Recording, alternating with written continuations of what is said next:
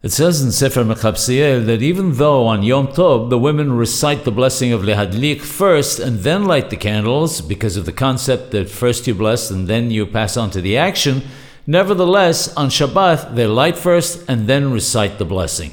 However, they should not benefit from the light till after they have recited the blessing. As such, some have the custom of placing their hands in front of the candles to block the light till after they have finished the blessing. The holy Ben Ish Chai Chacham Yosef Haim Alav Shalom considers this to be a tenuous solution, especially if she's lighting many candles, and many Sephardim light 7 and they're often suspended in midair. The light will spread around the room and she will see it from the sides. In view of that, he says that it's preferable for the woman to close her eyes as soon as she finishes lighting. That way she does not benefit from the light, and she should only open her eyes again after she has finished reciting the blessing. He adds that holding one's hands close to one's eyes is a possibility, but clearly not as effective as closing one's eyes altogether, which is what one should do.